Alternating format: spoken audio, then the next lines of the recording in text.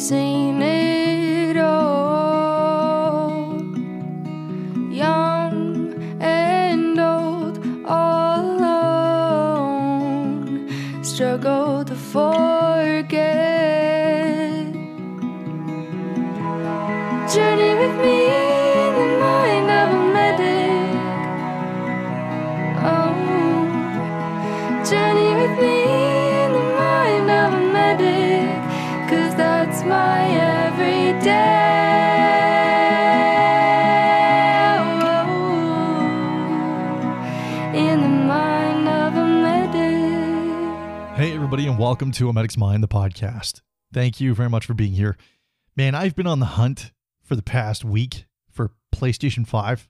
I know, first world problems, but it is a mission impossible, an exercise in futility, an absolute redundant thing to do because it is just not happening. I don't know if any of you out there are lucky enough to have had one or gotten one or have any tips or tricks, but if you could let me know, send me an email. That'd be great because it has not been working out. I've had my girlfriend on the case. I've had the twins on the case. Even my brother has been emailing me every now and then, letting me know, hey, check this site at this time. There could be stuff available. Nope, doesn't happen that way. So, but that leads me into kind of the why. I mean, it is getting to the season. Yes, the Christmas season, that season. So I have an episode for you today, a blog read, and it's a bit of a heavier one. It was a tough one to write. It was a tougher one to read. The beauty of recording not live is that you guys can't tell when I get upset about something. You guys can't tell when I'm actually emotionally impacted by something because I have the ability to pause, turn off, erase, change, reread, redo something, or even omit something. And but this piece was really difficult to read on a few different levels, and I think maybe just emotionally I'm more hypersensitive this year, mainly just due partly to life changes. The fact that I'm in a whole new surrounding, in a whole new situation. Both, and it's a good situation living with my girlfriend and her kids. It's fantastic. There's no issues there. It's just it's a new environment. It's a new thing to get used to. Plus, this is the first year without my sister Lisa, and another passing year without my mom. So there's a lot of heft that sits with me during this time of year. And my intent for releasing a podcast now, albeit holiday themed, and I know some people might jump on me for releasing something at this time as opposed to in December. But when is the right time really for holiday stuff? See, I like to drag it out to try and suck every ounce of the holiday season that I possibly can. Now, albeit this episode is not Yuletide, joy, and Festivus, probably anything but. But the reason I'm releasing it now as opposed to in December is because in December, I'd like to focus my efforts on releasing lighthearted Christmas tales of A Medic's Mind, the podcast, whether it be calls I've been to or, things of my childhood that are a little more uplifting and happy. And maybe I'll try a fiction piece. I don't know. I generally don't write fiction, so it's a little difficult for me, but I'll see what I can do. But December, I'm trying to devote December to releasing episodes that are light, uplifting, and of course, holiday themed. I missed out on the Halloween stuff this year. I'm not going to miss out on the holiday stuff, but this is probably the episode kicking it off. And then next episode is an actual interview I had with somebody that is on a writing group that I belong to. So that's not really holiday themed.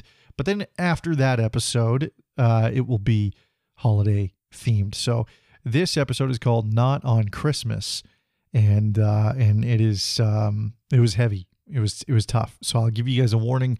It is a heavy one. It is a tough one, but it felt necessary for me to write because writing for me is an exercise in catharsis and sort of a steam valve for me. So I released it, and I'm gonna play it for you guys here, and I hope that you guys take something from it, not just doom and gloom or dreariness, because there is a hopeful note at the end of it, and that's what I hope you guys take away from it.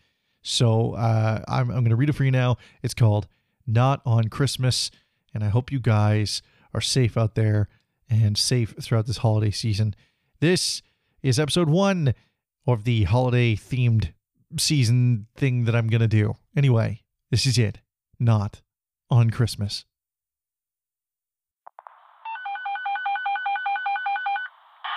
Medic 1, you're responding. Code 4. Story time.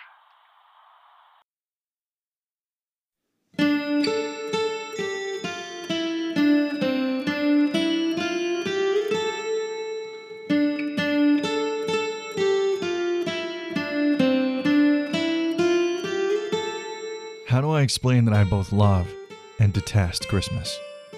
In what grouping of randomized sentences could that assertion ever make sense? I guess to start, I could remark upon my boyish delight for this season. As a child, there's a wonderment to this fleeting time of year, a sort of majesty that does not exist on any other month of the calendar. The countdown to the big day, wondering if that one special wish is wrapped neatly under the tree. Had Santa come? Was I good enough? Oh, what will it be? I was fortunate in that I was gifted some remarkable Yuletide moments as a kid. I got my much requested and revered authentic Superman action figure, complete with flowing red cape. I received my first gaming console from beneath a nictating pine. A big deal to me because something of that cost seemed so out of reach for my family and its modest bank account. But somehow, Mum found a way. Well, actually, it was my older brother Jonathan. He was the one to ensure that on Christmas morning I would wake to find the once unattainable waiting for me, gift-wrapped and forefront on display. A brand new Nintendo 64.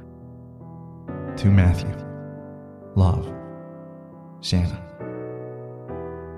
Many hours of my urchin existence reside within the wiring of that plastic contraption. Priceless memories of getting to that next level or eagerly awaiting the release of its latest video game. But then there are the other memories. The ones where family fights erupted and cacophonously echoed throughout our penurious domicile. When hiding upstairs in my room so as to avoid the percussive shouts, I could see the flicker of red and blue lights invade through my window and its lace curtain. The police were outside. They came with tidings of complaint. The neighbors wished us silent. Upon their departure, all throughout the house, not a creature stirred. Not even a mouse. It had truly become a deafeningly silent night.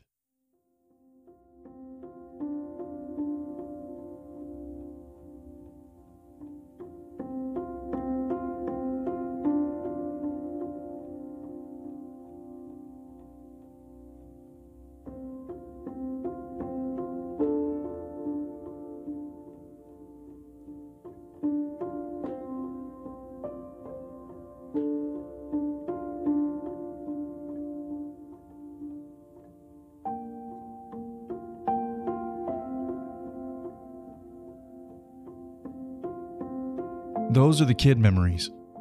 Flash forward to me as an adult, and it is likely that on a blackened Christmas night, I was now the one responding with lights aglow to homes where noise was bellowed. Family fights, assaults, drunk and overdosed, sad and stricken.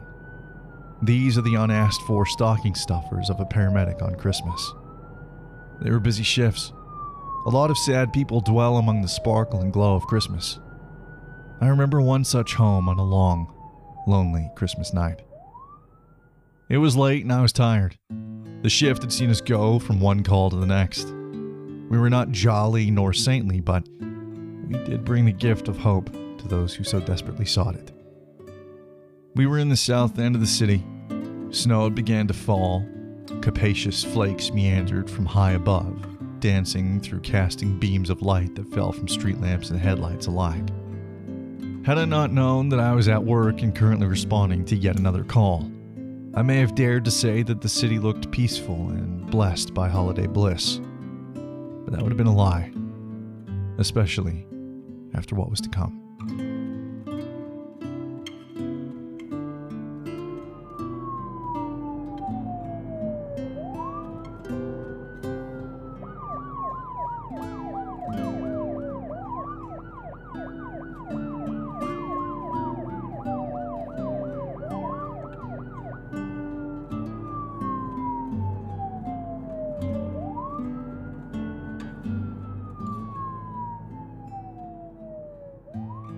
The house was nestled away among many lookalikes on a sleepy residential. A tapestry of red, green, blue, and captivating white lights guided us along the snow-covered road. The house we were going to was near the end of the street, deeper into the seclusion of suburbia. A quaint place. White siding with blue trimming, neatly upkept so as to boast a welcoming sight. My partner and I dismounted from the ambulance and began to make our way to the front door. I could hear muffled pleas and cries emanating from within the walls of this place. Our footfalls crunched noisily as the weight of our bodies compacted the freshly falling snow. After knocking on the door, it pulled open and away from us. Standing in the doorway was a pale woman, tear-stained and jerking where she stood. The hiccups of grief. I had seen them many times by this point in my career. We pushed into the home and made our way down a darkened hallway. Leading us was a bright light that bled out from a room at the end of it. It was the bathroom. The closer we got, the stronger, more potent the stench of sickly feces became.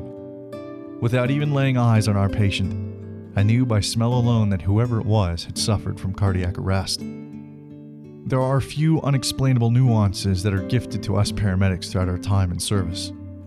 Experience is a skillful and merciless tutor. When I rounded the corner and made visual of the bathroom, I observed a male, slightly older than myself, propping up a thin, clammy body that sat atop of the toilet. The man being held upright was an emaciated older male that I knew to be of relation to the younger man, as the resemblance was uncanny, even though in this moment, they looked nothing alike. "It's my dad. Please, help me," a voice begged. I reached in and now took the weight of the body and dragged him from toilet to hallway floor. His limbs were without protest or coordination. They were limp and lifeless. He was so thin that each rib was visible to the naked eye. He was elderly, sure, but he looked much older than he should have. I asked if he was sick. The younger man informed me that his father had end-stage cancer and a DNR. Do not resuscitate. My partner asked to see the papers to make damn sure that we followed legal order. By this time, the grieving woman had retrieved the papers and now guarded them in her hands. As my partner outstretched his hand to receive them, she backed up and away from him, never losing eye contact. "No, God, no, please. Not on Christmas." My partner Jason spoke softly to the woman, telling her that we need to see the papers. "We need to know what to do, ma'am. Please." He beckoned once more. With the crippling heft of reluctance, she let loose the papers, all the while uttering with staccato, "No. No, not on Christmas. Not on Christmas." Throughout this exchange, my fingers remained planted to the inner side of the man's neck. I had at one point felt a waning flicker of a pulse. By the time Jason had gotten the papers, I felt nothing. No lub. No dub. A stilled heart. Jason looked down at me and I up at him. We knew there was nothing we could do. So, on a cold, snowy Christmas night, we found ourselves in a stranger's house, and for a finite moment in time, not a creature was stirring. Not even a mouse. It was as deafening as the home I had grown up in. Flickering lights invaded through the window. How eerily similar this was to when I was a boy. Silent night. Holy night. All is calm. All is bright. Round, yawn, dead, and gone.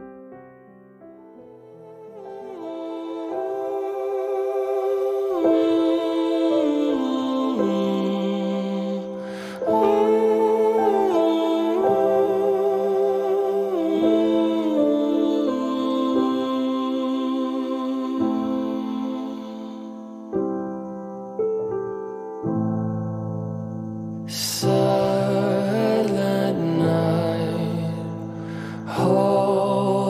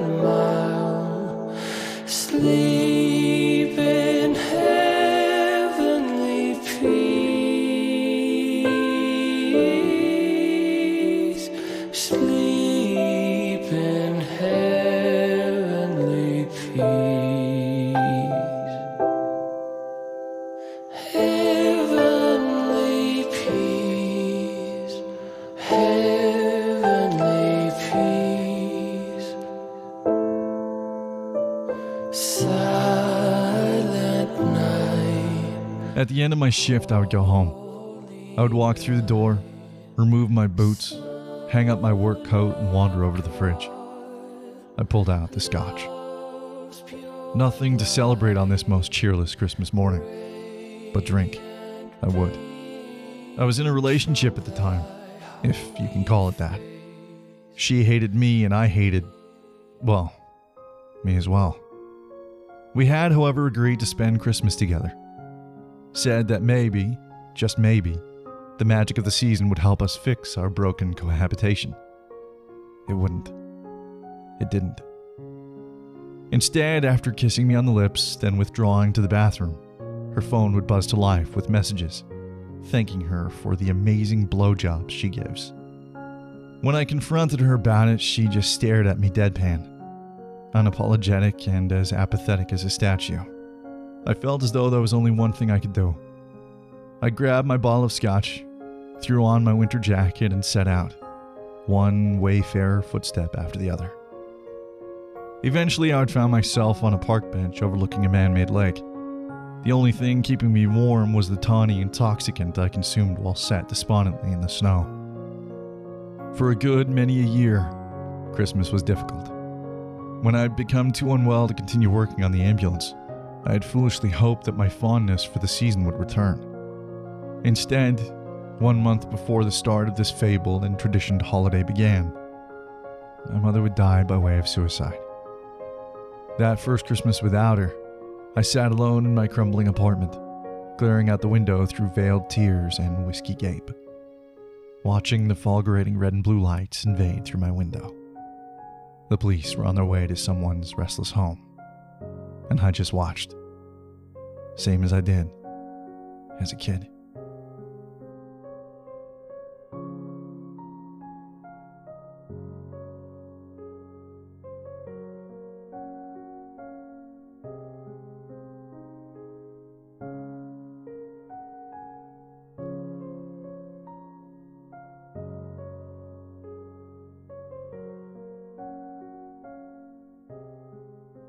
Now let's talk about last year.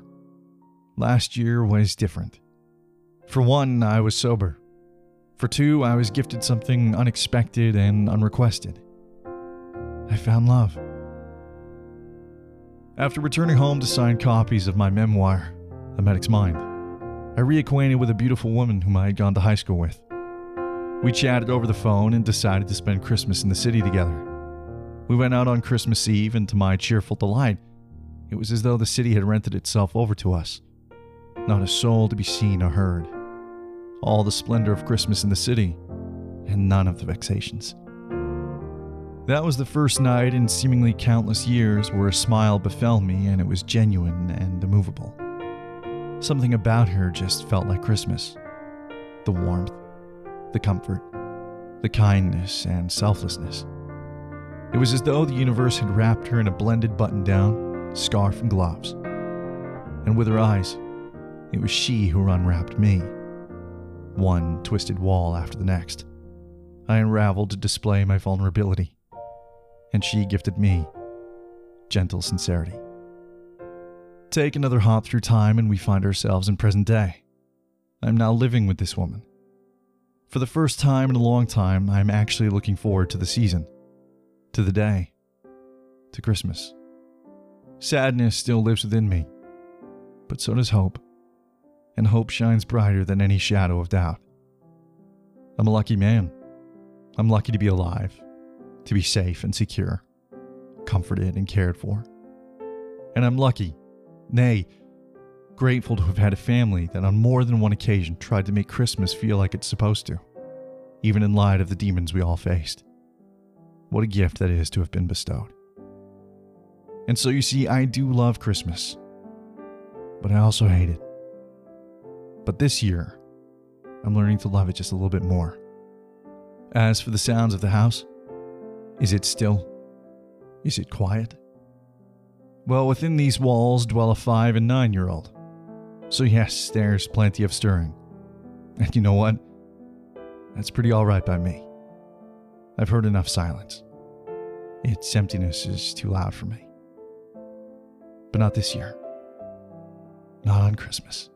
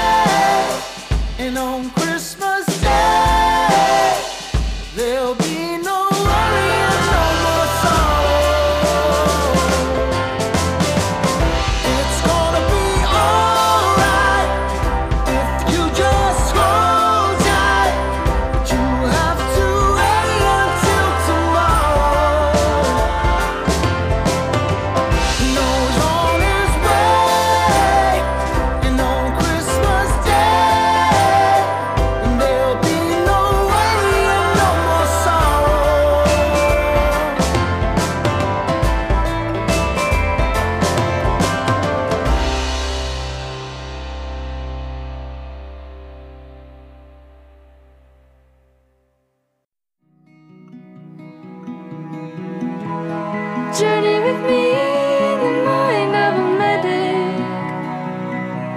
Oh, journey with me in the mind of a medic, 'cause that's my everyday. Oh,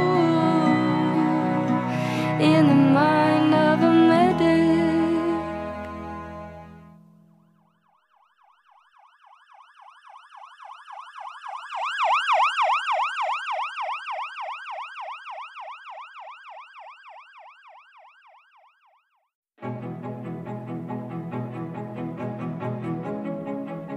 Hi, it's Matt from A Medic's Mind here.